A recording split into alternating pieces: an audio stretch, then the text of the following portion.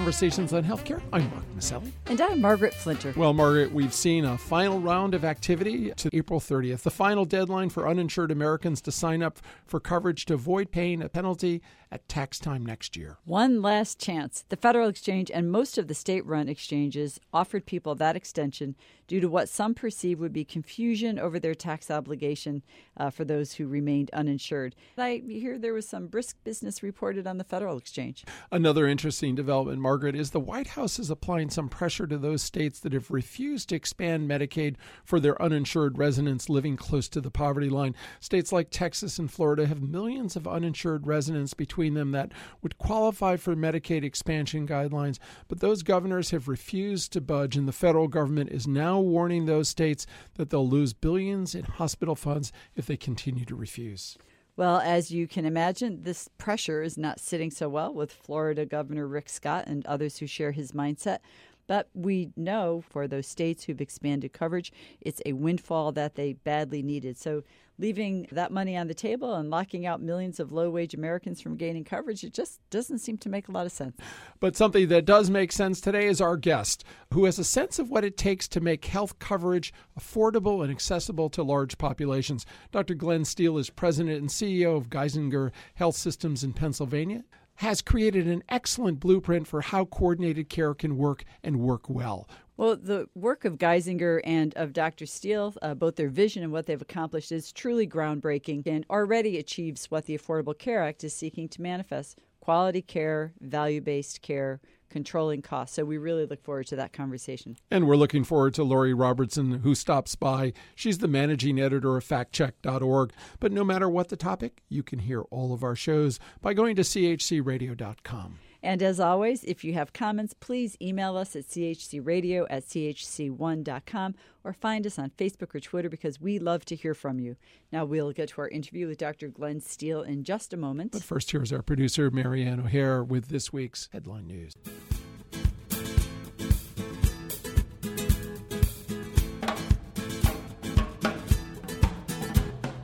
I'm Marianne O'Hare with these healthcare headlines.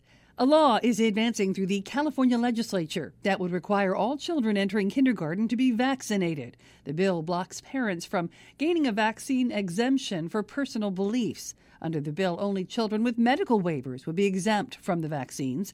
A recent outbreak of measles took hold in Disneyland, sickening hundreds. Meanwhile, a recent longitudinal study of over 100,000 children vaccinated for measles, mumps, and rubella showed, once again, no correlation between vaccination and autism.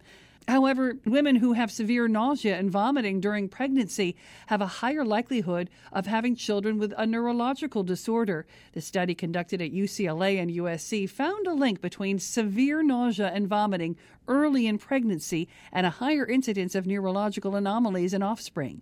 Researchers believe there may be a nutritional impact on early neural tube development. Fortunately, incidence of hyperemesis gravidarum, the severe vomiting disorder, is rather rare. About 19% of children exposed to the condition had attention deficit disorder, compared to about 6% of the unexposed children. Bird flu is taking hold in the country. Avian flu now present in 12 states. More than 7 million birds have been destroyed thus far. The CDC says 2 strains have been genetically identified in this country, H5N2 and H5N8. And these particular strains are less likely to transfer to humans than other strands of the virus. And genetic tests on Listeria bacteria found in several Bluebell ice cream products produced in Texas show the bacteria has been present in those products for at least 5 years. A number of illnesses have been reported and several deaths have occurred from ingesting the tainted ice cream, the third biggest brand in the U.S. The genetic evidence has led the company to recall all of its products now in the marketplace. And living longer could, quite simply, come down to morale. A study of seniors 85 and older showed the more pessimistic a person was, the more likely they were to die within 5 years. Conversely, those who were more optimistic in nature were more likely to live longer. The study, conducted in Sweden, showed those elderly adults who continued to find things to look forward to had a more optimistic attitude, and it directly impacted their sense of health, well-being, as well as longevity. I'm Marianne O'Hare with these healthcare headlines.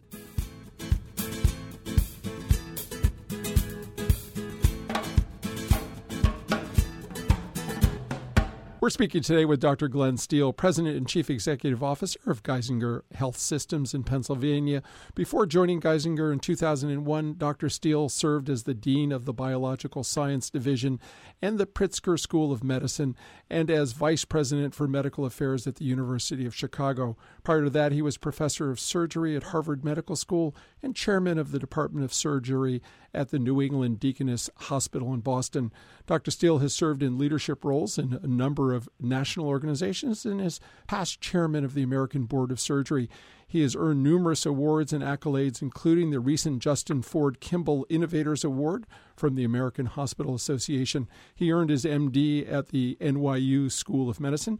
Dr. Steele, welcome to Conversations on Healthcare. Good to be here. Thank you very much. You've been at the helm of Geisinger Health Systems for 15 years now, an integrated care delivery system serving some 2.8 million patients in 44 counties throughout rural Pennsylvania. And I think for our listeners, the word Geisinger is really synonymous with innovation and the delivery of high-quality care at great value. But when you took the helm at Geisinger, you were dealing with the demerger with another large Pennsylvania health system.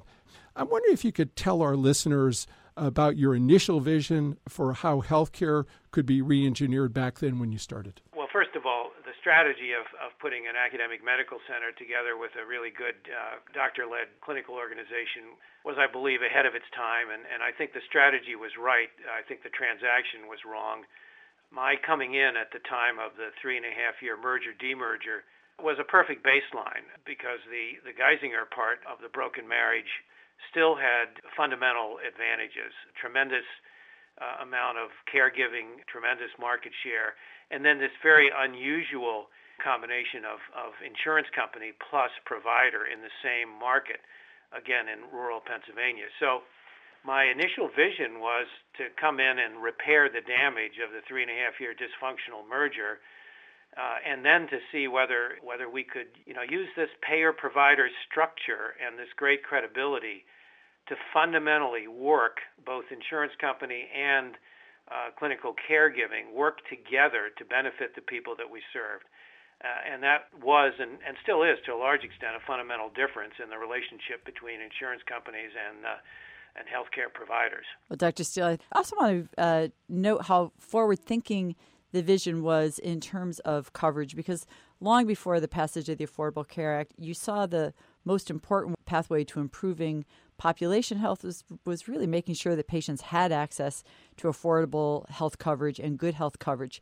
Can you describe for our listeners Geisinger's approach to self-insurance, affordable coverage, and also the reduction of malpractice costs that you ushered in, which is something that you've really received a lot of accolades for? How did you manage to shift the system to one that not only incentivized that quality of care, but the value of care as well? Well, first of all, we had the perfect setting here. High market share on the provider side, a high market share on the insurance side, and a very stable population. So if you've got that setting and you're actually more or less responsible for the health outcomes of a population over a lifetime, what you want to do is to give the most high-quality care at the lowest cost possible. As total cost of care goes down, that comes directly to affirm the business model on the insurance company side. And because we were in the same fiduciary, payer and provider, we could do the internal transfer pricing, and get some of that value benefit back to the providers who changed how they delivered the care. So it was pretty logical thing to conceptualize based on our patient population, based on our demography, and based on our fiduciary structure. You've said that this self-insurance approach provided a perfect sweet spot for focusing in on the quality of care delivered at Geisinger. And in fact, you've been engaging in what we now refer to as care coordination before it became a trend in recent years. And in 2006, you launched a program called Proven Care, which was founded on three principles: strict reliance on evidence-based standards in medicine, transparent and fixed prices for procedure, and patient engagement. I should say that we've had Stephen Brill on our show, and I'm sure he would love this notion of transparent and fixed prices for procedures. And could you tell our listeners how you managed to achieve these goals and what kind of impact it's had on the quality of care continuum and what other systems might learn from the experience at Geisinger? Well, first of all, Stephen Brill has been here, and I think he kind of gets it. He focuses on hospital pricing, which is completely irrational. Yeah, that's true. And it's a symptom until I came to Geisinger. What I believed was if you do a complex task like heart surgery or like hip replacement or like taking care of type 2 diabetes over a period of years, if there's unjustified variation in how you accomplish that task, it was my belief that, number one, that there would be lower quality, and number two, there would be higher cost. Because that's, in fact, the case with every complex task that's done. Mm-hmm. So at the real core of our so-called proven care was to re-engineer everything that was done from the time of a diagnosis, for instance, of a blocked coronary artery, until the therapy was through, and to inventory how much variation was even within our system, and to take from evidence that's already existing all of what was felt to be best practice and make it the default. Make it the default because it would be the easiest thing to do. And that was the value reengineering experiment. And the question was, what would happen to already good outcome? And we found that it got better. And what would happen to cost? And we found that already lower costs got much lower. And that was really the essence of the issue. I also found out that if you do something substantive like value reengineer, it doesn't get a lot of wowie-zowie PR unless it's in a sexy package. And the sexy package was a single price. Uh-huh. And it was the single price that we negotiated between us as a payer and our providers. And it amounted to about 37, 38% of our business, so we didn't bet the whole business on this guarantee. But for the guarantee, what we said was, for the Geisinger payer and for their patients, we would establish a single price, including a discounted price for taking care of any complications that would occur free for 90 days. So the bet was that we would improve by a factor of 2 in order to break even for that part of our book of business. Now, the other important thing is that if we do any of this reengineering and we show benefit to patients, we will apply it to all patients regardless of whom the payer is. It's just that the financial arrangement, the sexy packaging, the single price, was only between us as provider and us as payer.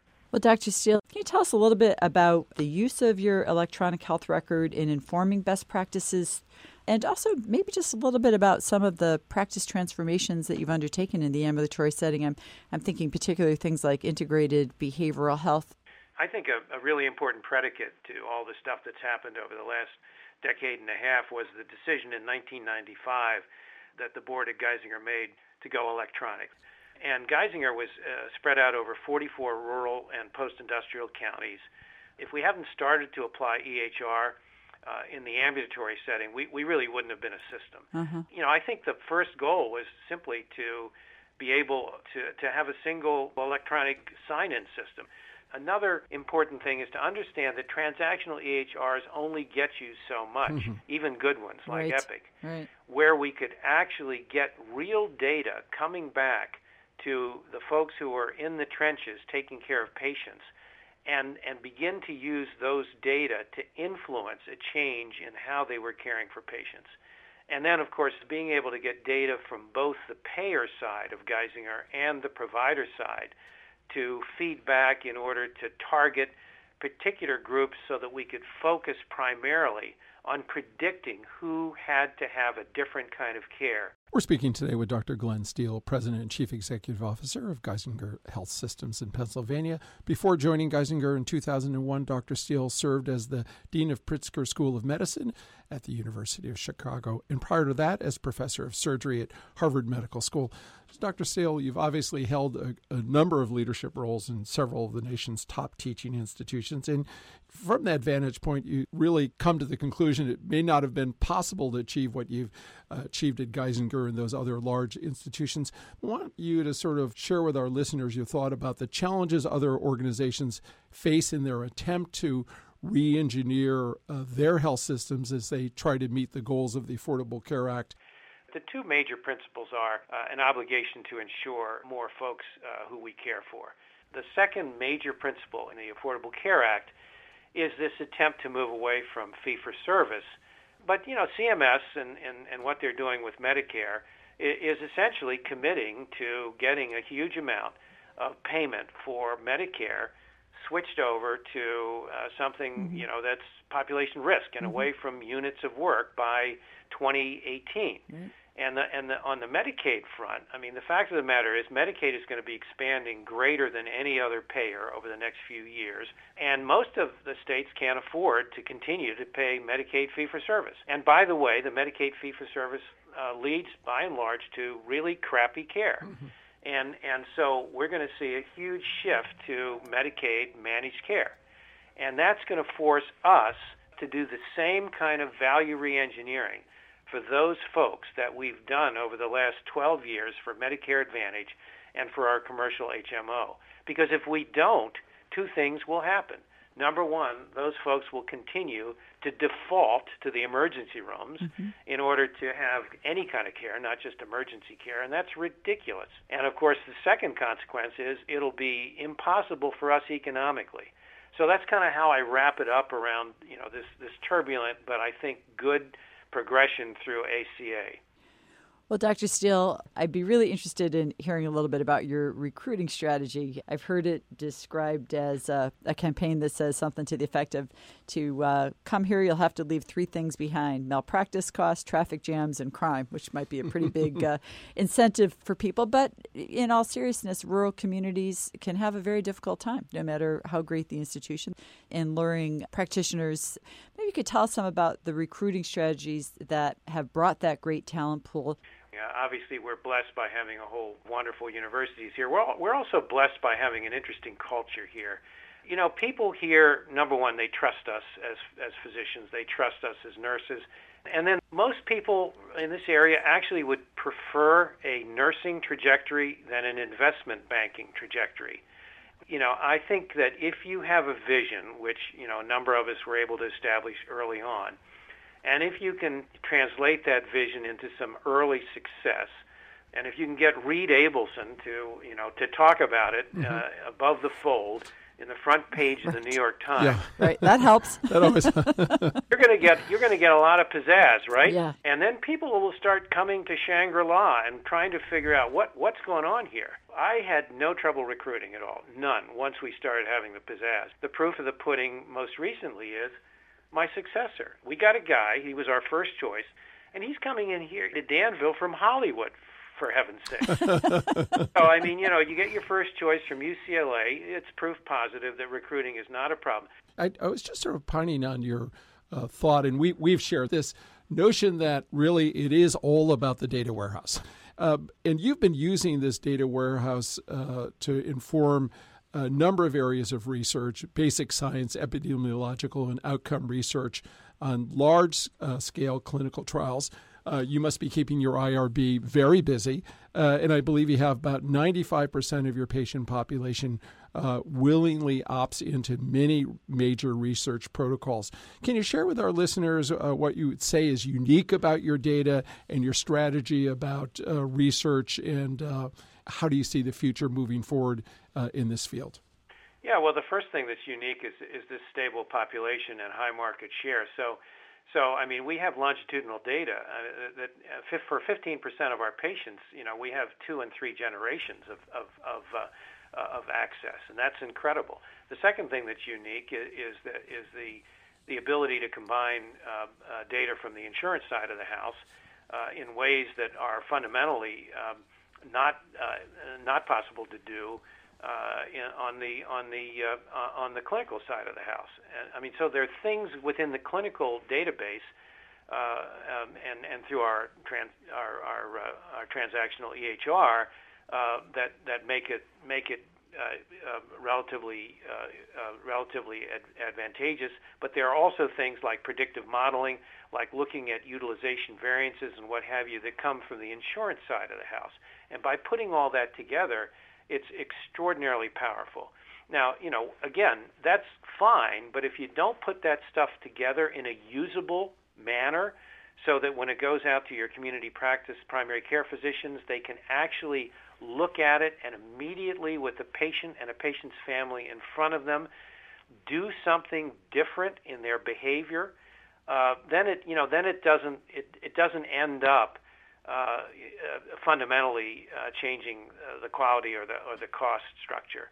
What we've done now, and again, because of the incredible I think partnering that we have with our patients, is we've taken the next step where we're taking data and distributing it out to our patients and their families, so that they have a much more symmetrical relationship to us as providers, because it's that activation of the human beings that we're ultimately responsible to and responsible for that's going to make the next big transition in quality and value. And a good example of that is our commitment with a wonderful company called Regeneron to do whole exome sequencing for a huge number of our patients, and an attempt to get closer to this concept of personalized medicine. Well, Dr. Steele, all very exciting. And before we wrap this up, I am going to want to give you a chance to maybe tell our listeners a little bit about your successor at Geisinger. But first, let me pose this question to you. As robust and full and integrated a delivery system as you have, we all live within community and within a healthcare community. And I don't know your geographic area that well, but I would imagine that you are needing to work in your healthcare communities with the behavioral health organizations, substance abuse organizations, home care, school-based health centers, community health centers, retail clinics, urgent clinics, all the other people who are in these systems. Maybe just take a moment, if you will, to just share with us how you work with the other players in your healthcare community, either through health information exchanges or through being at the table, really thinking about the health of your communities and populations and the public health component. Well, a couple of things. First of all, about 15 years ago when I got here, we established a principle where we would take our health information technology, whether it was Epic or whether it was the data warehouse or what have you, and we would become as non-proprietary as possible to take it out to non-Geisinger, non-employed physician groups, to take it out, up to the regulatory thresholds of what was then called Stark antitrust. Right. Take it out to as many non-Geisinger hospital platforms as possible. We were advantaged here because we always had a good balance sheet. We basically said we're not going to think about our IT as a competitive advantage. We're going to think about how we use our IT and change healthcare as a competitive advantage. But let's get as many people in this area with a big, needy, high disease severity, static population rolled into our commitment to do lifetime health status improvement, regardless of whether it was just Geisinger taking care of them or whether it was non-Geisinger. So that's number one. The second thing is, we really did end up with one of the most functional HIEs, health information exchanges, that has allowed us to reach out to non-Geisinger skilled nursing facilities, non-Geisinger community-based healthcare centers, so that we can actually share information, which is critical. And the third thing, and this is after our big bet on the Medicaid MCO a couple of years ago, we are forced to reach out to the federally qualified healthcare centers, the FQHCs, in order to function as closely as we can with them, similar to how we function in our own community practices. And without those outreach sites, without that attempt to actually take as much of our enabling technology as possible out, we are just not going to achieve our mission. So that would be now the behavioral thing is a very interesting thing, because as you're probably aware, there's still this demand. That's a regulatory demand, usually state by state, to outsource all of the behavioral health budgeting and caregiving. And that's hogwash. That needs to change. But we have a good partner. Our behavioral health partner for the Medicaid population is a part of the UPMC health plan. It's very well run, and we work well with them. But quite frankly, we're advocating to have the responsibility for behavioral health actually what's called carved in to the responsibility for all the other kind of health. And that's an advocacy process that is underway. Great. We've been speaking with Dr. Glenn Steele, President and CEO of Geisinger Health Systems in Pennsylvania. You can learn more about their work by going to geisinger.org or following them on Twitter at Geisinger Health. Dr. Steele, thank you so much for joining us at Conversations on Healthcare. It's my pleasure. At Conversations on Healthcare, we want our audience to be truly in the know when it comes to the facts about healthcare reform and policy. Lori Robertson is an award-winning journalist and managing editor of FactCheck.org, a nonpartisan, nonprofit consumer advocate for voters that aim to reduce the level of deception in U.S. politics. Lori, what have you got for us this week? Well, Kentucky Senator Rand Paul has now officially declared that he will run for president. Paul's April 7th announcement prompted us to take a look back at claims by Paul that we have reviewed in the past, and some concern health care. In 2013, for instance, Paul wrongly said that under the Affordable Care Act, you will go to jail if you don't buy health insurance and refuse to pay the tax penalty. The law actually states that those who don't pay the penalty for not having insurance can't be subject to any criminal prosecution. Shortly after the law passed, the IRS commissioner at the time said the law precludes jail. The law also says that the IRS can't use liens or levies to enforce payment of the penalty. What can the IRS do to enforce compliance? The commissioner said in 2010 that violators could face offsets against future tax refunds. More recently, in February, Paul talked about vaccinations in a TV interview, wrongly saying that many children have developed profound mental disorders after vaccinations. We found that severe reactions have occurred in extremely rare cases, but there is no evidence that any currently recommended vaccine causes mental disorders in otherwise healthy children. Paul later walked back his comments, telling the New York Times that he believes vaccines are safe and effective. And that's my fact check for this week. For more on past claims from Senator Rand Paul, visit our website at factcheck.org. FactCheck.org is committed to factual accuracy from the country's major political players and is a project of the Annenberg Public Policy Center at the University of Pennsylvania. If you have a fact that you'd like checked, email us at chcradio.com. We'll have FactCheck.org's Lori Robertson check it out for you here on Conversations on Healthcare.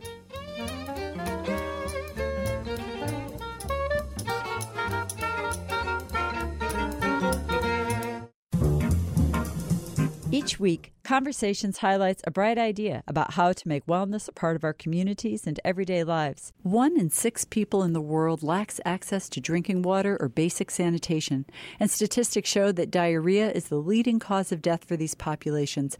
But access to clean and potable water continues to present a real challenge. In Africa, the numbers are staggering, with 46% of the residents of sub-Saharan Africa having no direct access to clean water.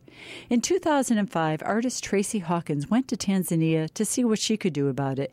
Clay pot water filtration has been around for several hundred years, where simple clay pots lined in the bottom with silver oxide can remove up to 99% of the impurities from most water sources, but no one had undertaken a dedicated program to produce and distribute these pots. Tracy founded the Singisi Pottery Project with a local activist and began making the pots with local artisans in this region of Tanzania. By 2008, she and her team were able to get a factory built so that they could increase production. The project has served multiple communities and continues to expand. Independent researchers have determined the system to be safe, effective, and, the best part, the health of entire communities has been improved significantly once each village resident is provided with a clay filtration system. The pots are inexpensive to produce, easy to handle, and the factory has also created jobs for local residents. They have since changed the name of the organization to Safe Water Ceramics of East Africa and have continued plans to replicate their successful model across the region. A simple, easily manufactured solution that improves access to potable water for a community that previously had few options, one that improves health, well-being, and economic conditions at the same time. Now that's a bright idea. This is Conversations on Healthcare. I'm Margaret Flinter. And I'm Mark Masselli. Peace and health. Conversations on Healthcare broadcast from the campus of WESU at Wesleyan University. Streaming live at WESUFM.org and brought to you by the Community Health Center.